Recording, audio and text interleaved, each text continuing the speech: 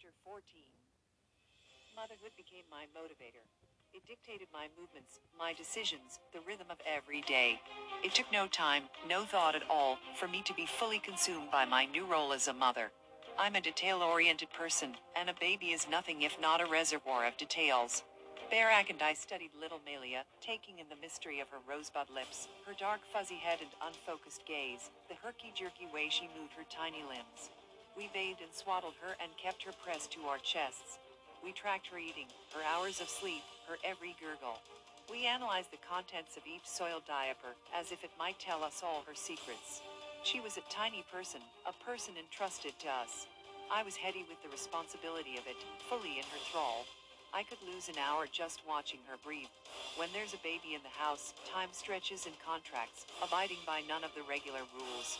A single day can feel endless, and then suddenly 6 months have blown right past. Barak and I laughed about what parenthood had done to us. If we'd once spent the dinner hour parsing the intricacies of the juvenile justice system, comparing what I'd learned during my stint at Public Allies with some of the ideas he was trying to fit into a reform bill in the legislature, we now, with no less fervor, debated whether Melia was too dependent on her pacifier, and compared our respective methods for getting her to sleep. We were, as most new parents are, obsessive and a little boring, and nothing made us happier. We hauled little Melia and her baby carrier with us to Zinfandel for our Friday night dates, figuring out how to streamline our order so we could be in and out quickly before she got too restless. Several months after Melia was born, I'd returned to work at the University of Chicago. I negotiated to come back only half-time, figuring this would be a win-win sort of arrangement that I could now be both career woman and perfect mother. Striking the Mary Tyler Moore Marion Robinson balance I'd always hoped for. We'd found a babysitter, Glorina Casable, a doting expert caregiver about 10 years older than I was. Born in the Philippines, she was trained as a nurse, and had raised 2 kids of her own. Glorina Glow was a short, bustling woman with a short, practical haircut and gold wire-rimmed glasses who could change a diaper in 12 seconds flat. She had a nurse's hyper-competent do-anything energy, and would become a vital and cherished member of our family for the next few years. Her most important quality was that she loved my baby passionately. What I didn't realize, and this would also go into my file of things many of us learn too late, is that a part-time job, especially when it's meant to be a scaled-down version of your previously full-time job, can be something of a trap. Or at least that's how it played out for me. At work, I was still attending all the meetings I always had, while also grappling with most of the same responsibilities. The only real difference was that I now made half my original salary, and was trying to cram everything into a 20-hour week. If a meeting ran late, I'd end up tearing home at breakneck speed to fetch Melia, so that we could arrive on time, Melia eager and happy, me sweaty and hyperventilating, to the afternoon Wiggleworms class at a music studio on the north side. To me, it felt like a sanity-warping double bind. I battled guilt when I had to take work calls at home. I battled a different sort of guilt when I sat at my office distracted by the idea that Melia might be allergic to peanuts. Part-time work was meant to give me more freedom, but mostly it left me feeling as if I were only half doing everything, that all the lines in my life had been blurred. Meanwhile, it seemed that Barak had hardly missed a stride. A few months after Melia's birth, he'd been re-elected to a 4-year term in the state senate, winning with 89% of the vote. He was popular and successful, and plate spinner that he was also starting to think about bigger things, namely, running for the U.S. Congress, hoping to unseat a 4-term Democrat named Bobby Rush. Did I think it was a good idea for him to run for Congress? No, I did not. It struck me as unlikely that he'd win, given that Rush was well known, and Barak was still a virtual nobody.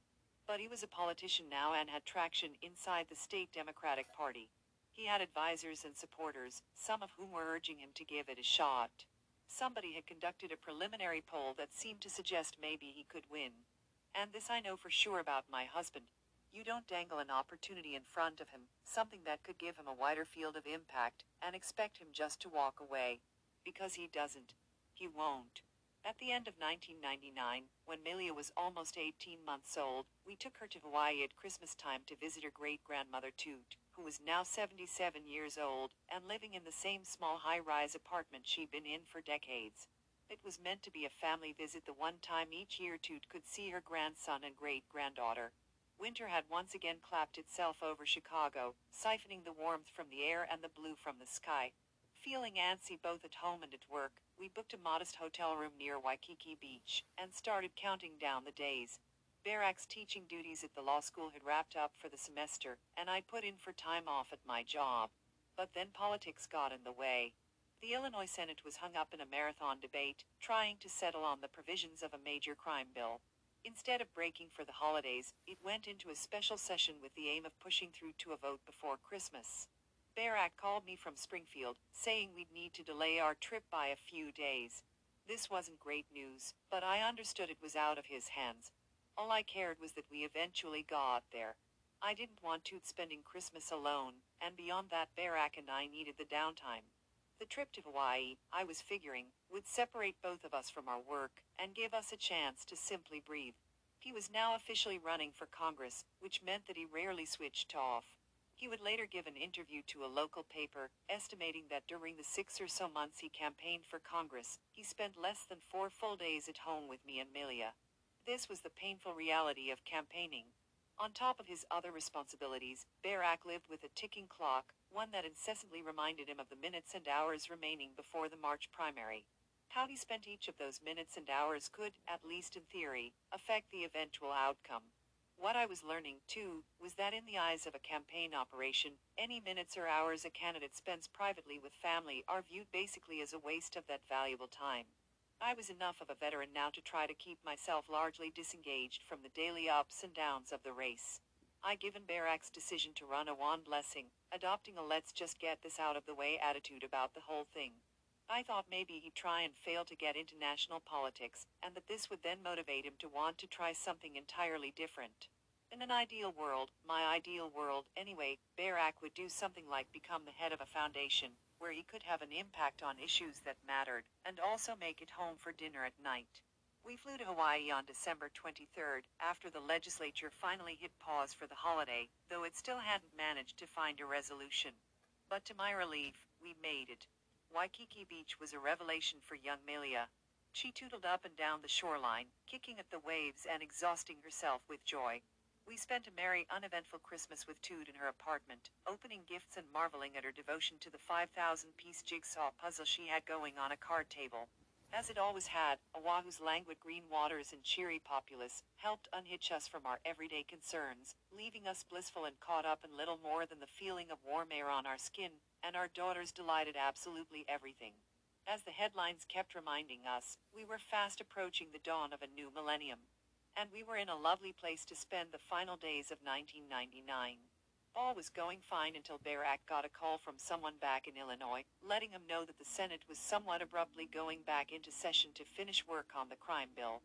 If he intended to vote, he had something like 48 hours to get back to Springfield. Another clock was now ticking. With a sinking heart, I watched as Barak jumped into action, rebooking our flights to leave the following day, pulling the plug on our vacation. We had to go. We had no choice. I suppose I could have stayed on alone with Melia, but what would be the fun in that? I wasn't happy with the idea of leaving, but I understood, again, this was the way of politics. The vote was an important one. The bill included new gun control measures, which Barak had fervently supported, and it had also proven divisive enough that a single absent senator could potentially prevent the bill from passing. We were going home. But then something unexpected happened. Overnight, Melia spiked a high fever. She'd ended the day as an exuberant surf kicker, but was now, not even 12 hours later, a hot and listless heap of toddler-shaped misery, glassy-eyed and wailing in pain. But still too young to tell us anything specific about it. We gave her Tylenol, but it didn't help much. She was tugging at one ear, which made me suspect it was infected. The reality of what this meant started to set in. We sat on the bed, watching Melia drift into a restless, uncomfortable sleep. We were only a matter of hours now from our flight home. I saw the worry deepening on Barak's face, caught as he was in the crosscurrents of his opposing obligations. What we were about to decide went far beyond the moment at hand. She can't fly, I said, obviously. I know. We have to switch the flights again. I know. Unspoken was the fact that he could just go. He could walk out the door and catch a cab to the airport, and still make it to Springfield in time to vote. He could leave his sick daughter and fretting wife halfway across the Pacific, and go join his colleagues. It was an option. But I wasn't going to martyr myself by suggesting it. I was vulnerable, I'll admit, swimming in the uncertainty of what was going on with Melia. What if the fever got worse? What if she needed a hospital? Meanwhile, around the world, there were more paranoid people than us readying fallout shelters, hoarding cash and jugs of water, just in case the worst of the Y2K predictions came true, and the power and communication grids went on the fritz due to buggy computer networks, unable to register the new millennium. It wasn't going to happen, but still. Was he really thinking about leaving? It turns out he wasn't. He didn't. He would never. I didn't listen to the call he made to his legislative aide that day, explaining that he'd missed the crime bill vote. I didn't care. I was just focused on our girl. And as soon as Barak got off that call, he was too. She was our little human. We owed everything to her first. In the end, the year 2000 arrived without incident. After a couple of days of rest and some antibiotics, what indeed it turned out to be a nasty ear infection for Melia cleared up, returning our toddler to her normal bouncy state. Life would go on. It always did. On another perfect blue sky day in Honolulu, we boarded a plane and flew home to Chicago, back into the chill of winter, and into what for Barak was shaping up to be a political disaster. The crime bill had failed to pass the state legislature, losing by 5 votes. For me, there was no math to do. Even if Barak had made it back from Hawaii in time, his vote almost certainly wouldn't have changed the outcome. Still, he took a beating for his absence. His opponents in the congressional primary pounced on the opportunity to depict Barak as some kind of bone-vivant lawmaker who'd been on vacation in Hawaii, no less, and hadn't deigned to come back to vote on something as significant as gun control. Bobby Rush, the incumbent congressman, had tragically lost a family member to gun violence in Chicago only a few months earlier, which cast Barak in an even poorer light. Nobody seemed to register that he was from Hawaii, that he'd been visiting his widowed grandmother, or that his daughter had fallen ill. All that mattered was the vote. The press hammered on it for weeks. The Chicago Tribune's editorial page criticized the group of senators who hadn't managed to vote that day, calling them a bunch of gutless sheep. Barak's other opponent, a fellow state senator named Don Trotter, took his own shots, telling a reporter that to use your child as an excuse for not going to work also shows poorly on the individual's character. I wasn't accustomed to any of this. I wasn't used to having opponents or seeing my family life scrutinized in the news. Never before had I heard my husband's character questioned like that. It hurt to think that a good decision, the right decision, as far as I was concerned, seemed to be costing him so much. In a column he wrote for our neighborhood's weekly newspaper, Barak calmly defended his choice to stay with me and Melia in Hawaii. We hear a lot of talk from politicians about the importance of family values, he wrote. Hopefully, you will understand when your state senator tries to live up to those values as best he can. It seemed that with the fickleness of a child's e-rake, Barak's 3 years of work in the state senate had been all but wiped away. He'd led an overhaul of state campaign finance laws that ushered in stricter ethics rules for elected officials. He'd fought for tax cuts and credits for the working poor, and was focused on cutting prescription drug costs for senior citizens. He'd earned the trust of legislators from all parts of the state, Republican and Democrat alike. But none of the real stuff seemed to matter now. The race had devolved into a series of low blows.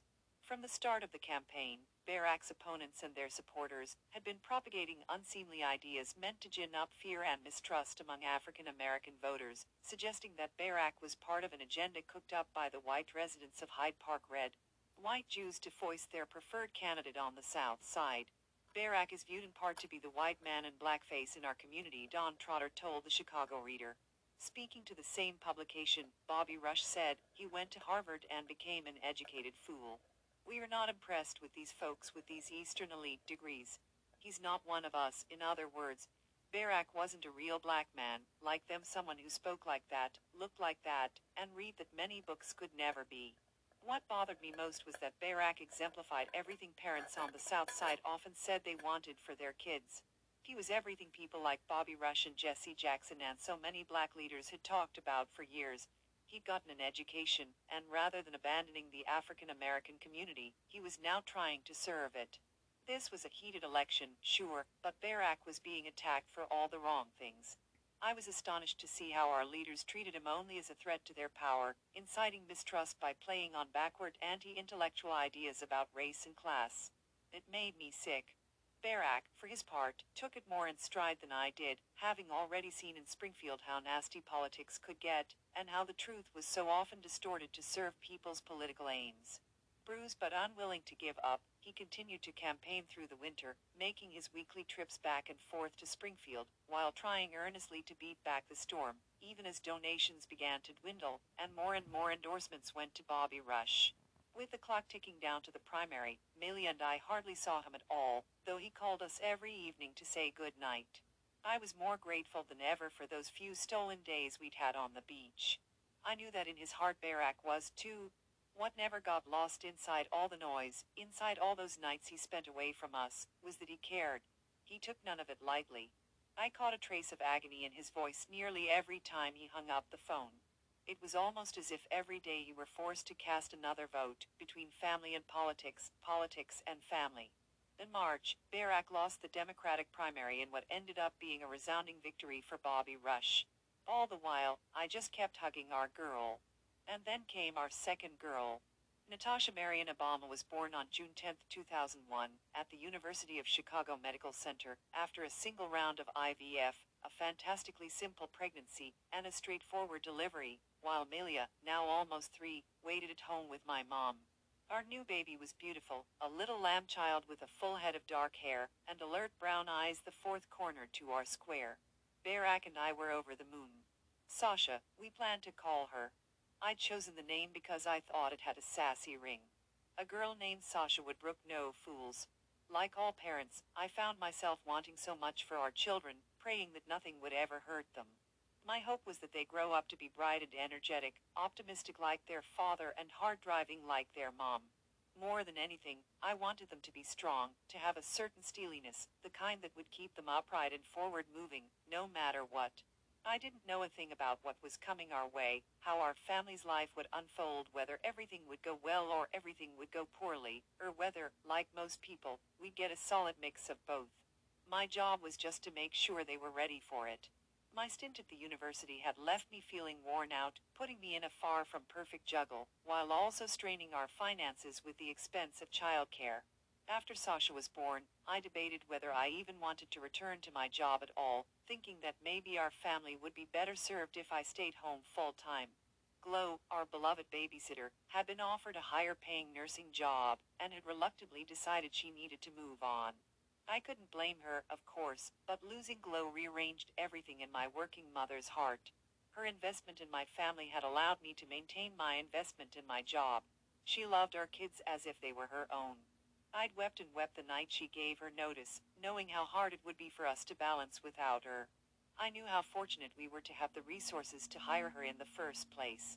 But now that she was gone, it felt like losing an arm. I love being with my little daughters.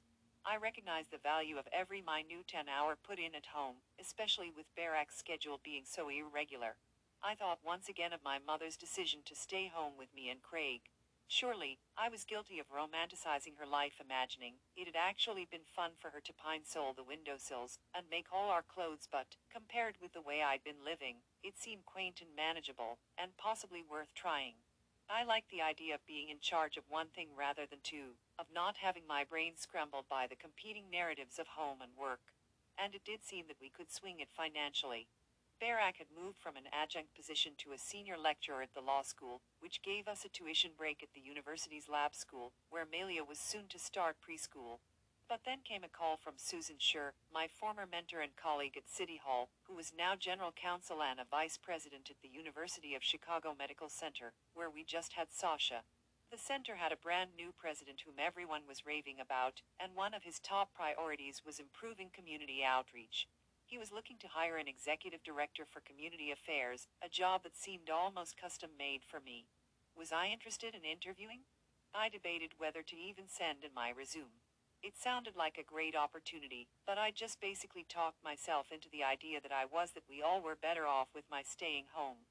In any event, this was not a moment of high glamour for me, not a time I could really imagine blow-drying my hair and putting on a business suit. I was up several times a night to nurse Sasha, which put me behind on sleep and therefore sanity. Even as I was still rather fanatically devoted to neatness, I was losing the battle. Our condo was strewn with baby toys, toddler books, and packages of diaper wipes. Any trip outside the house involved a giant stroller and an unfashionable diaper bag full of the essentials, a Ziploc of Cheerios, a few everyday toys, and an extra change of clothes for everyone.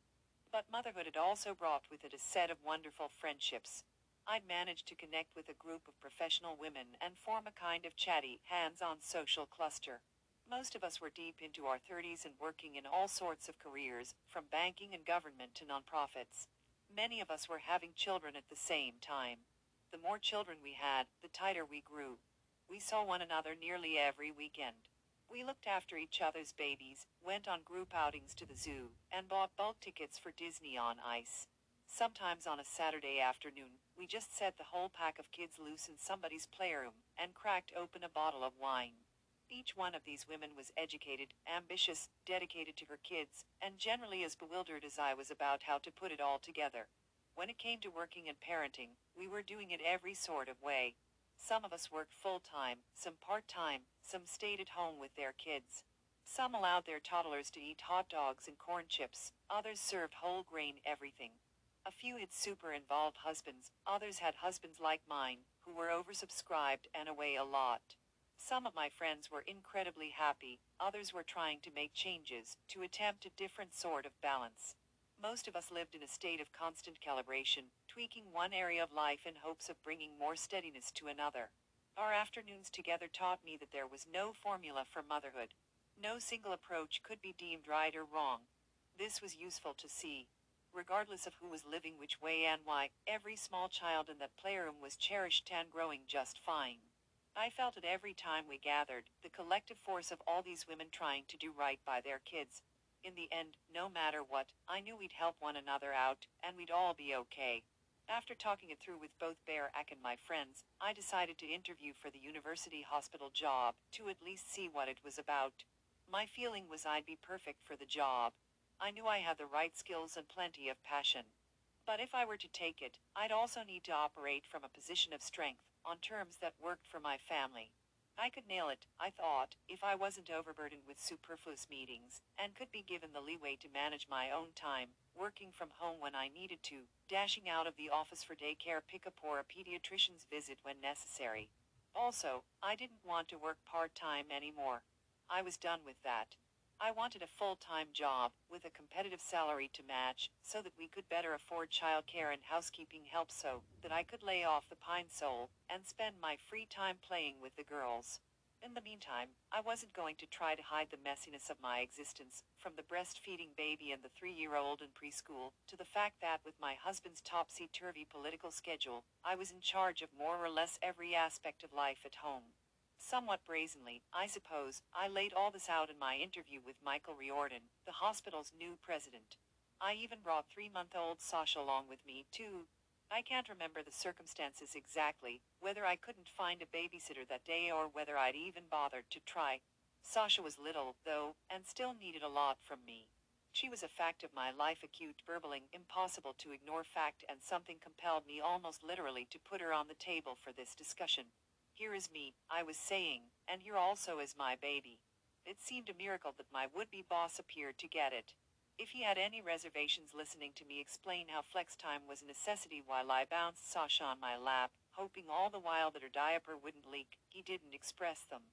I walked out of the interview feeling pleased and fairly certain I'd be offered the job. But no matter how it panned out, I knew I'd at least done something good for myself in speaking up about my needs. There was power, I felt, in just saying it out loud. With a clear mind and a baby who was starting to fuss, I rushed us both back home. This was the new math in our family. We had 2 kids, 3 jobs, 2 cars, 1 condo, and what felt like no free time. I accepted the new position at the hospital. Barak continued teaching and legislating. We both served on the boards of several nonprofits, and as much as he'd been stung by his defeat in the congressional primary, Barak still had ideas about trying for a higher office. George W. Bush was now president. As a country, we'd endured the shock and tragedy of the terror attacks of 9/11.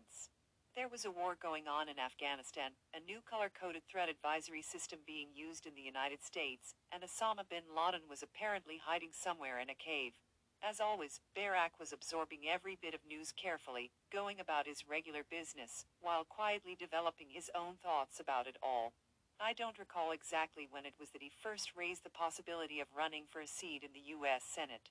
The idea was still nascent and an actual decision many months away, but clearly it was taking hold in Barak's mind.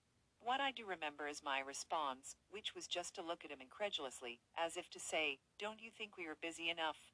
My distaste for politics was only intensifying, less because of what went on in either Springfield or D.C., and more because 5 years into his tenure as state senator, Barak's overloaded schedule was starting to really grate on me. As Sasha and Melia grew, I found that the pace only quickened, and the to-do lists only got longer, leaving me operating in what felt like a never-ending state of overdrive. Barak and I did all we could to keep the girls' lives calm and manageable. We had a new babysitter helping out at home. Melia was happy at her University of Chicago laboratory school, making friends and loading up her own little calendar with birthday parties and swim classes on weekends.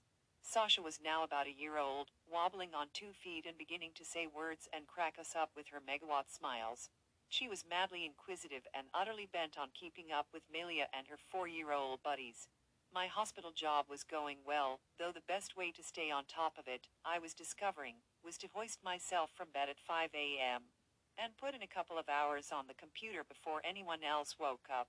This left me a little ragged in the evenings, and sometimes put me in direct conflict with my night owl husband, who turned up on Thursday nights from Springfield relatively chipper and wanting to dive headfirst into family life, making up for all the time he'd lost. But time was now officially an issue for us. If Barak's disregard for punctuality had once been something I'd gently teased him about, it was now a straight-up aggravation. I knew that Thursdays made him happy. I'd hear his excitement when he called to report that he was done with work and finally headed home. I understood it was nothing but good intentions that would lead him to say "I'm on my way," or "almost home." And for a while, I believed those words. I'd give the girls their nightly bath but delay bedtime, so that they could wait up to give their dad a hug. Or I'd feed them dinner and put them to bed but hold off on eating myself, lighting a few candles, and looking forward to sharing a meal with Barak. And then I'd wait. I'd wait so long that Sasha's and Melia's eyelids would start to droop, and I'd have to carry them to bed. Or I'd wait alone, hungry, and increasingly bitter, as my own eyes got heavy and candle wax pooled on the table. On my way, I was learning, was the product of Barak's eternal optimism, an indication of his eagerness to be home, that did nothing to signify when he would actually arrive. Almost home was not a geolocator, but rather a state of mind. Sometimes he was on his way but needed to stop in to have one last 45-minute conversation with a colleague before he got into the car. Other times, he was almost home but forgot to mention that he was first going to fit in a quick workout at the gym. In our life before children, such frustrations might have seemed petty, but as a working full-time mother with a half-time spouse and a pre-dawn wake-up time, I felt my patience slipping away until finally, at some point, it just fell off a cliff. When Barak made it home, he'd either find me raging or unavailable, having flipped off every light in the house and gone sullenly to sleep. We live by the paradigms we know. In Barak's childhood, his father disappeared and his mother came and went. She was devoted to him but never tethered to him, and as far as he was concerned, there was nothing wrong in this approach.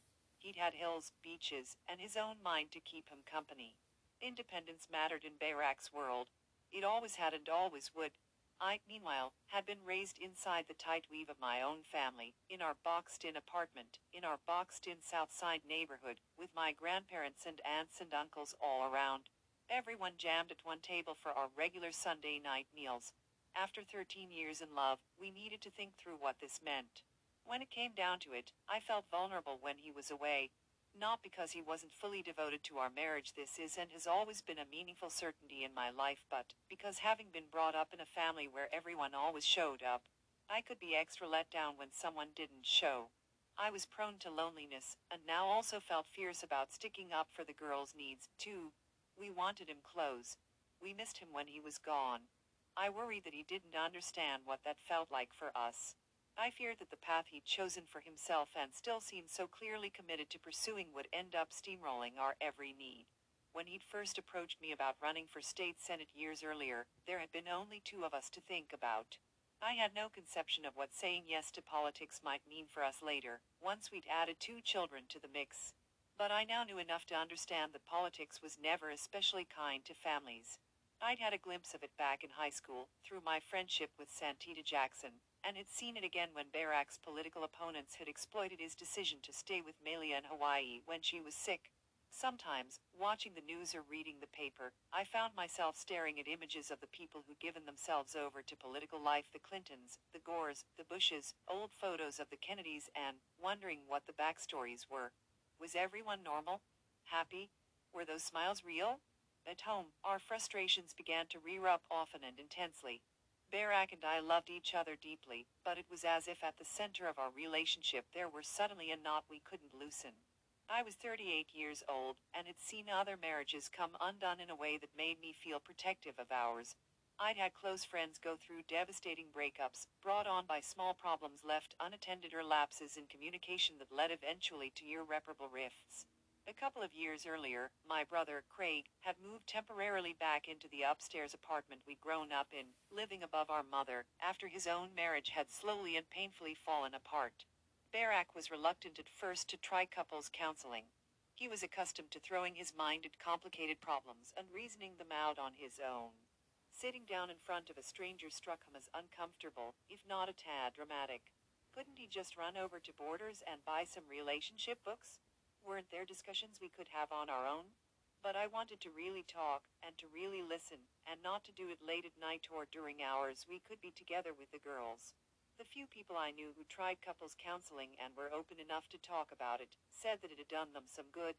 And so I booked us an appointment with a downtown psychologist who came recommended by a friend, and Barack and I went to see him a handful of times. Our counselor, Dr. Woodchurch, let's call him, was a soft-spoken white man who'd gone to good universities and always wore khakis. My assumption was that he would hear what Barack and I had to say, and then instantly validate all my grievances. Because every last one of those grievances was, as I saw it, absolutely valid. I'm going to guess that Barack might have felt the same way about his own grievances. This turned out to be the big revelation for me about counseling. No validating went on. No sides were taken. When it came to our disagreements, Dr. Woodchurch would never be the deciding vote. Instead, he was an empathic and patient listener, coaxing each of us through the maze of our feelings, separating out our weapons from our wounds. He cautioned us when we got too lawyerly and posited careful questions intended to get us to think hard about why we felt the way we felt. Slowly, over hours of talking, the knot began to loosen. Each time Barack and I left his office, we felt a bit more connected. I began to see that there were ways I could be happier, and that they didn't necessarily need to come from Barack's quitting politics in order to take some 9-to-6 foundation job. If anything, our counseling sessions had shown me that this was an unrealistic expectation. I began to see how I'd been stoking the most negative parts of myself, caught up in the notion that everything was unfair, and then assiduously, like a Harvard-trained lawyer, collecting evidence to feed that hypothesis. I now tried out a new hypothesis. It was possible that I was more in charge of my happiness than I was allowing myself to be. I was too busy resenting Barack for managing to fit workouts into his schedule, for example, to even begin figuring out how to exercise regularly myself. I spent so much energy stewing over whether or not he'd make it home for dinner that dinners, with or without him, were no longer fun. This was my pivot point, my moment of self-arrest. Like a climber about to slip off an icy peak, I drove my axe into the ground. That isn't to say that Barack didn't make his own adjustments. Counseling helped him to see the gaps in how we communicated, and he worked to be better at it, but I made mine, and they helped me, which then helped us. For starters, I recommitted myself to being healthy. Barack and I belonged to the same gym, run by a jovial and motivating athletic trainer named Cornell McClellan. I'd worked out with Cornell for a couple of years, but having children had changed my regular routine. My fix for this came in the form of my ever-giving mother, who still worked full-time, but volunteered to start coming over to our house at 4:45 in the morning several days a week, so that I could run out to Cornell's and join a girlfriend for a 5 a.m. workout and then be home by 6:30 to get the girls up and ready for their days. This new regimen changed everything. Calmness and strength, two things I feared I was losing, were now back. When it came to the home for dinner dilemma, I installed new boundaries, ones that worked better for me and the girls. We made our schedule and stuck to it. Dinner each night was at 6:30. Baths were at 7 o'clock, followed by books, cuddling, and lights out at 8 o'clock sharp. The routine was ironclad, which put the weight of responsibility on Bayrak to either make it on time or not. For me, this made so much more sense than holding off dinner, or having the girls wait up sleepily for a hug. It went back to my wishes for them to grow up strong and centered, and also unaccommodating to any form of old-school patriarchy. I didn't want them ever to believe that life began when the man of the house arrived home. We didn't wait for Dad. It was his job now to catch up with us. Chapter 15. On Clybourne Avenue in Chicago, just north of downtown, there was a strange paradise, seemingly built for the working parent, seemingly built for me. A standard, supremely American, got-it-all strip mall. It had a Baby Gap, a Best Buy, a Gymboree, and a CVS, plus a handful of other chains, small and large, meant to take care of any urgent consumer need, be it a toilet plunger, or a ripe avocado, or a child-sized bathing cap. There was also a nearby Container Store and a Chipotle, which made things even better. This was my place. I could park the car, whip through 2 or 3 stores as needed, pick up a burrito bowl, and be back at my desk inside 60 minutes. I excelled at the lunchtime blitz, the replacing of lost socks, the purchasing of gifts for whatever 5-year-old was having a birthday party on Saturday, the stocking and restocking of juice boxes and single-serving applesauce cups. Sasha and Melia were 3 and 6 years old now, feisty, smart, and growing fast. Their energy left me breathless, which only added to the occasional allure of the shopping plaza. There were times when I'd sit in the parked car and eat my fast food alone with the car radio playing, overcome with relief, impressed with my efficiency. This was life with little kids. This was what sometimes passed for achievement. I had the applesauce. I was eating a meal. Everyone was still alive.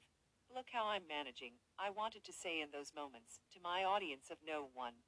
Does everyone see that I'm pulling this off? This was me at the age of 40, a little bit June Cleaver, a little bit Mary Tyler Moore. On my better days, I gave myself credit for making it happen. The balance of my life was elegant only from a distance, and only if you squinted, but there was at least something there that resembled balance. The hospital job had turned out to be a good one, challenging and satisfying and in line with my beliefs. It astonished me, actually, to see how a big esteemed institution like a university medical center with 9,500 employees traditionally operated, run primarily by academics who did medical research and wrote papers, and who also, in general, seemed to find the neighborhood around them so scary that they wouldn't even cross an off-campus street. For me, that fear was galvanizing.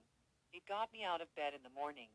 I'd spent most of my life living alongside those barriers, noting the nervousness of white people in my neighborhood, registering all the subtle ways people with any sort of influence seemed to gravitate away from my home community, and into clusters of affluence that seemed increasingly far removed. Here was an invitation to undo some of that, to knock down barriers where I could mostly by encouraging people to get to know one another. I was well supported by my new boss, given the freedom to build my own program, creating a stronger relationship between the hospital and its neighboring community. I started with one person working for me, but eventually led a team of 22. I instituted programs to take hospital staff and trustees out into neighborhoods around the South Side, having them visit community centers and schools, signing them up to be tutors, mentors, and science fair judges, getting them to try the local barbecue joints. We brought local kids in to job shadow hospital employees, set up a program to increase the number of neighborhood people volunteering in the hospital, and worked with the Summer Academic Institute through the medical school, encouraging students in the community to consider medicine as a career. After realizing that the hospital system could be better about hiring minority and women-owned businesses for its contracted work, I helped set up the Office of Business Diversity as well. Finally, there was the issue of people desperately needing care. The South Side had just over 1 million residents and a dearth of medical providers, not to mention a population that was disproportionately affected by the kinds of chronic conditions that tend to afflict the poor: asthma, diabetes, hypertension, heart disease. With huge numbers of people uninsured and many others dependent on Medicaid, patients regularly jammed the university hospital's emergency room, often seeking what amounted to routine non-emergency treatment or having gone so long without preventive care that they were now in dire need of help. The problem was glaring, expensive, inefficient, and stressful for everyone involved. Visits did little to improve anyone's long-term health, either. Trying to address this problem became an important focus for me. Among other things, we began hiring and training patient advocates, friendly, helpful local people, generally, who could sit with patients in the helping them set up follow-up appointments at community health centers, and educating them on where they could go to get decent and affordable regular care. My work was interesting and rewarding, but still I had to be careful not to let it consume me. I felt I owed that to my girls. Our decision to let Barak's career proceed as it had to, give him the freedom to shape and pursue his dreams, led me to tamp down my own efforts at work. Almost deliberately, I numbed myself somewhat to my ambition, stepping back in moments when I'd normally step forward. I'm not sure anyone around me would have said I wasn't doing enough, but I was always aware of everything I could have followed through on and didn't. There were certain small-scale projects I chose not to take on. There were young employees whom I could have mentored better than I did. You hear all the time about the trade-offs of being a working mother. These were mine. If I'd once been someone who threw herself completely into every task, I was now more cautious, protective of my time, knowing I had to maintain enough energy for life at home. My goals mostly involved maintaining normalcy and stability, but those would never be Barak's. We'd grown better about recognizing this and letting it be. One yin, one yang. I craved routine and order, and he did not. He could live in the ocean. I needed the boat. When he was present at home, he was at least impressively present, playing on the floor with the girls, reading Harry Potter out loud with Melia at night, laughing at my jokes and hugging me, reminding us of his love and steadiness, before vanishing again for another half a week or more. We made the most of the gaps in his schedule, having meals and seeing friends. He indulged me, sometimes, by watching Sex and the City. I indulged him, sometimes, by watching The Sopranos. I'd given myself over to the idea that being away was just part of his job. I didn't like it, but for the most part I'd stopped fighting it. Barak could happily end a day in a faraway hotel with all sorts of political battles brewing and loose ends floating. I, meanwhile, lived for the shelter of home, for the sense of completeness I felt each night with Sasha and Melia tucked into their beds and the dishwasher humming in the kitchen. I had no choice but to adjust to Barak's absences anyway, because they weren't slated to end. On top of his regular work, he was once again campaigning, this time for a seat in the U.S. Senate, ahead of the fall 2004 elections. He'd been slowly growing restless in Springfield, frustrated by the meandering pace of state government, convinced he could accomplish more and better in Washington. Knowing that I had plenty of reasons to be against the idea of a Senate run, and knowing also that he had a counter-argument to present, midway through 2002, we convened an informal meeting of maybe a dozen of our closest friends, held over brunch at Valerie Jarrett's house, thinking we would kind of air the whole thing out and see what people thought. Valerie lived in a high-rise not far from us in Hyde Park. Her condo was clean and modern, with white walls and white furniture and sprays of exquisite bright orchids adding color. At the time, she was the executive vice president at a real estate firm and a trustee at the University of Chicago Medical Center. She'd supported my efforts at Public Allies when I was there, and helped raise funds for Barak's various campaigns, marshaling her wide network of connections to boost our every endeavor. Because of this, and because of her warm, wise demeanor, Valerie had come to occupy a curious position in our lives. Our friendship was equally personal and professional. And she was equally my friend and Barak's, which in my experience is a rare thing inside a couple. I had my high-powered mom posse, and Barak spent what little leisure time he had playing basketball with a group of buddies. We had some great friends who were couples, their children friends with our children, families we liked to vacation with. But Valerie was something different, a big sister to each of us individually, and someone who helped us stand back and take measure of our dilemmas when they arose. She saw us clearly, saw our goals clearly, and was protective of us both. She'd also told me privately ahead of time that she wasn't convinced Barak should run for the Senate, so I'd walked into brunch that morning, figuring I had the argument sewn up. But I'd been wrong. This Senate race presented a unique opportunity, Barak explained that day. He felt he had a real shot.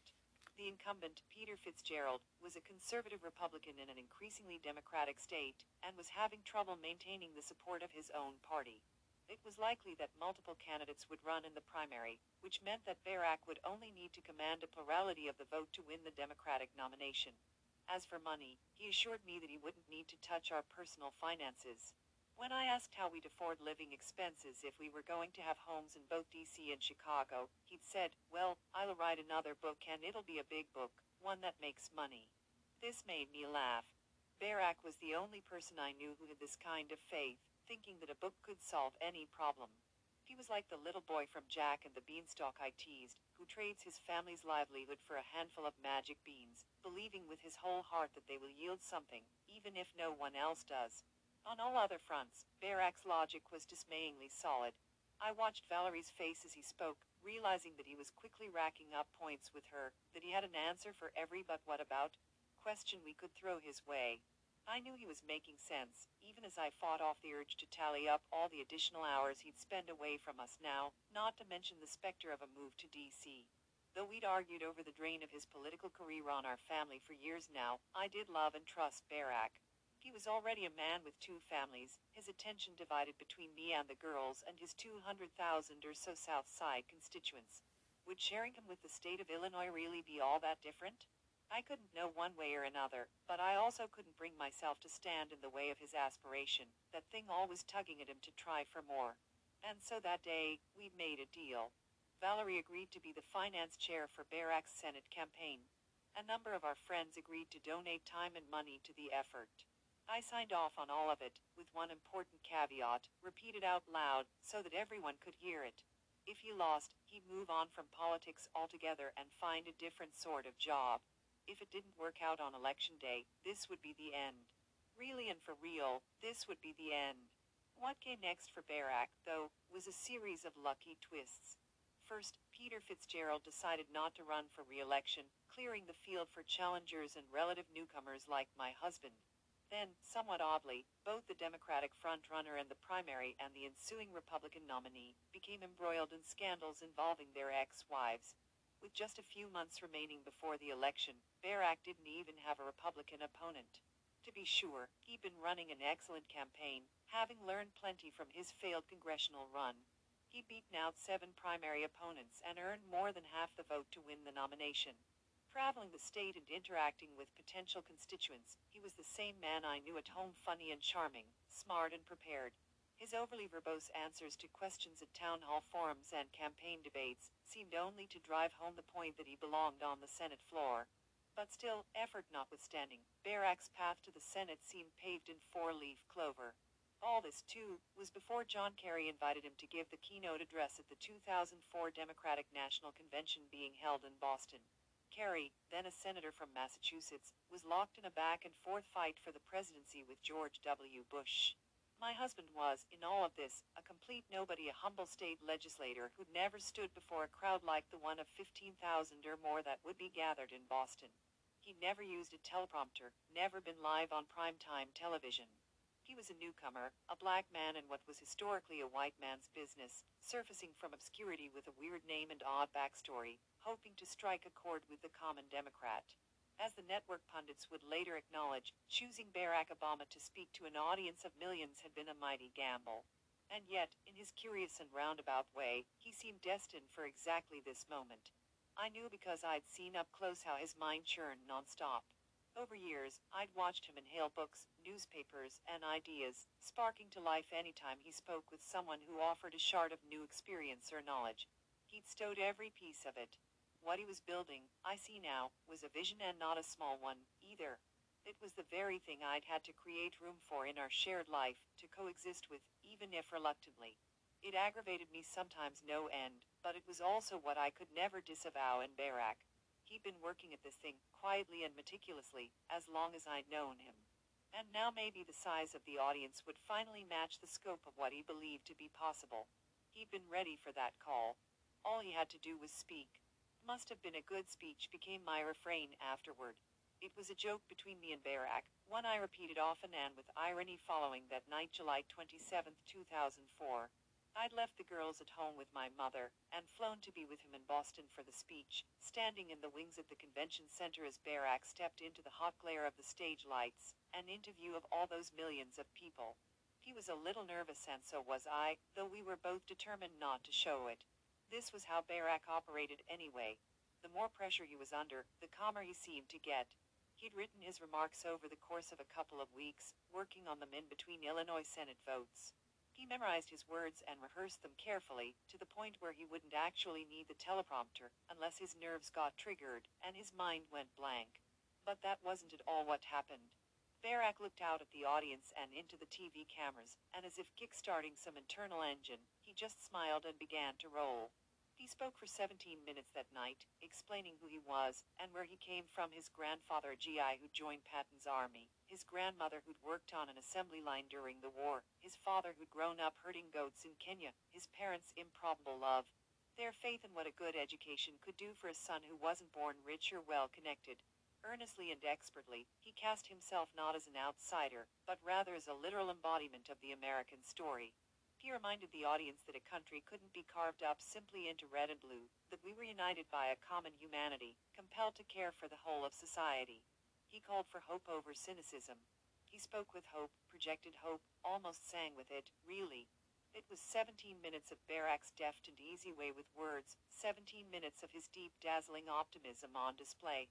By the time he finished, with a last plug for John Kerry and his running mate, John Edwards, the crowd was on its feet and roaring, the applause booming in the rafters. I walked out onto the stage, stepping into the blinding lights wearing high heels and a white suit, to give Barak a congratulatory hug, before turning to wave with him at the whipped-up audience. The energy was electric, the sound absolutely deafening. That Barak was a good person with a big mind and serious faith in democracy was no longer any sort of secret. I was proud of what he'd done, though it didn't surprise me. This was the guy I'd married. I'd known his capabilities all along. Looking back, I think it was then that I quietly began to let go of the idea that there was any reversing his course, that he'd ever belonged solely to me and the girls. I could hear it almost in the pulse of the applause. More of this, more of this, more of this. The media response to Barak's speech was hyperbolic. I've just seen the first black president, Chris Matthews, declared to his fellow commentators on NBC. A front-page headline in the Chicago Tribune the next day read simply, "The Phenom." Barak's cell phone began to ring nonstop. Cable pundits were dubbing him a rock star and an overnight success, as if he hadn't spent years working up to that moment onstage, as if the speech had created him instead of the other way around. Still, the speech was the beginning of something new, not just for him, but for us, our whole family. We were swept into another level of exposure and into the swift current of other people's expectations. It was surreal, the whole thing. All I could do, really, was joke about it. Must have been a good speech, I'd say with a shrug, as people began stopping Barak on the street to ask for his autograph, or to tell him they loved what he'd said. Must have been a good speech, I said when we walked out of a restaurant in Chicago to find that a crowd had gathered on the sidewalk to wait for him. I said the same thing when journalists started asking for Barak's thoughts on important national issues, when big-time political strategists started to hover around him. And when 9 years after publication the formerly obscure Dreams from My Father got a paperback reissue, and landed on the New York Times bestseller list. Must have been a good speech, I said when a beaming, bustling Oprah Winfrey showed up at our house to spend a day interviewing us for her magazine. What was happening to us? I almost couldn't track it. In November, Barak was elected to the U.S. Senate, winning 70% of the vote statewide, the largest margin in Illinois history, and the biggest landslide of any Senate race in the country that year. He'd won significant majorities among blacks, whites, and Latinos, men and women, rich and poor, urban, suburban, and rural. At one point, we went to Arizona for a quick getaway, and he was mobbed by well-wishers there. This for me felt like a true and odd measure of his fame. Even white people were recognizing him now. I took what was left of my normalcy and wrapped myself in it. When we were at home, everything was the same. When we were with our friends and family, everything was the same. With our kids, it was always the same. But outside, things were different. Barak was flying back and forth to D.C. all the time now. He had a Senate office and an apartment in a shabby building on Capitol Hill, a little one-bedroom that was already cluttered with books and papers, his hole away from home. Anytime the girls and I came to visit, we didn't even pretend to want to stay there, booking a hotel room for the four of us instead. I stuck to my routine in Chicago. Gym, work, home, repeat. Dishes in the dishwasher. Swim lessons, soccer, ballet. I kept pace as I always had. Barak had a life in Washington now, operating with some of the gravitas that came with being a senator, but I was still me, living my same normal life. I was sitting one day in my parked car at the shopping plaza on Clybourn Avenue, having some Chipotle and a little me time after a dash through Baby Gap, when my secretary at work called on my cell phone to ask if she could patch through a call. It was from a woman in D.C. someone. I'd never met the wife of a fellow senator who tried a few times already to reach me. Sure, put her through, I said. And on came the voice of this senator's wife, pleasant and warm. Well, hello, she said.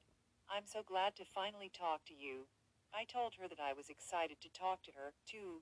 I'm just calling to welcome you, she said, and to let you know that we'd like to invite you to join something very special. She called to ask me to be in some sort of private organization, a club that, from what I gathered, was made up primarily of the wives of important people in Washington. They got together regularly for luncheons and to discuss issues of the day. It's a nice way to meet people, and I know that's not always easy when you're new to town, she said. In my whole life, I'd never been asked to join a club. I'd watched friends in high school go off on ski trips with their Jack and Jill groups.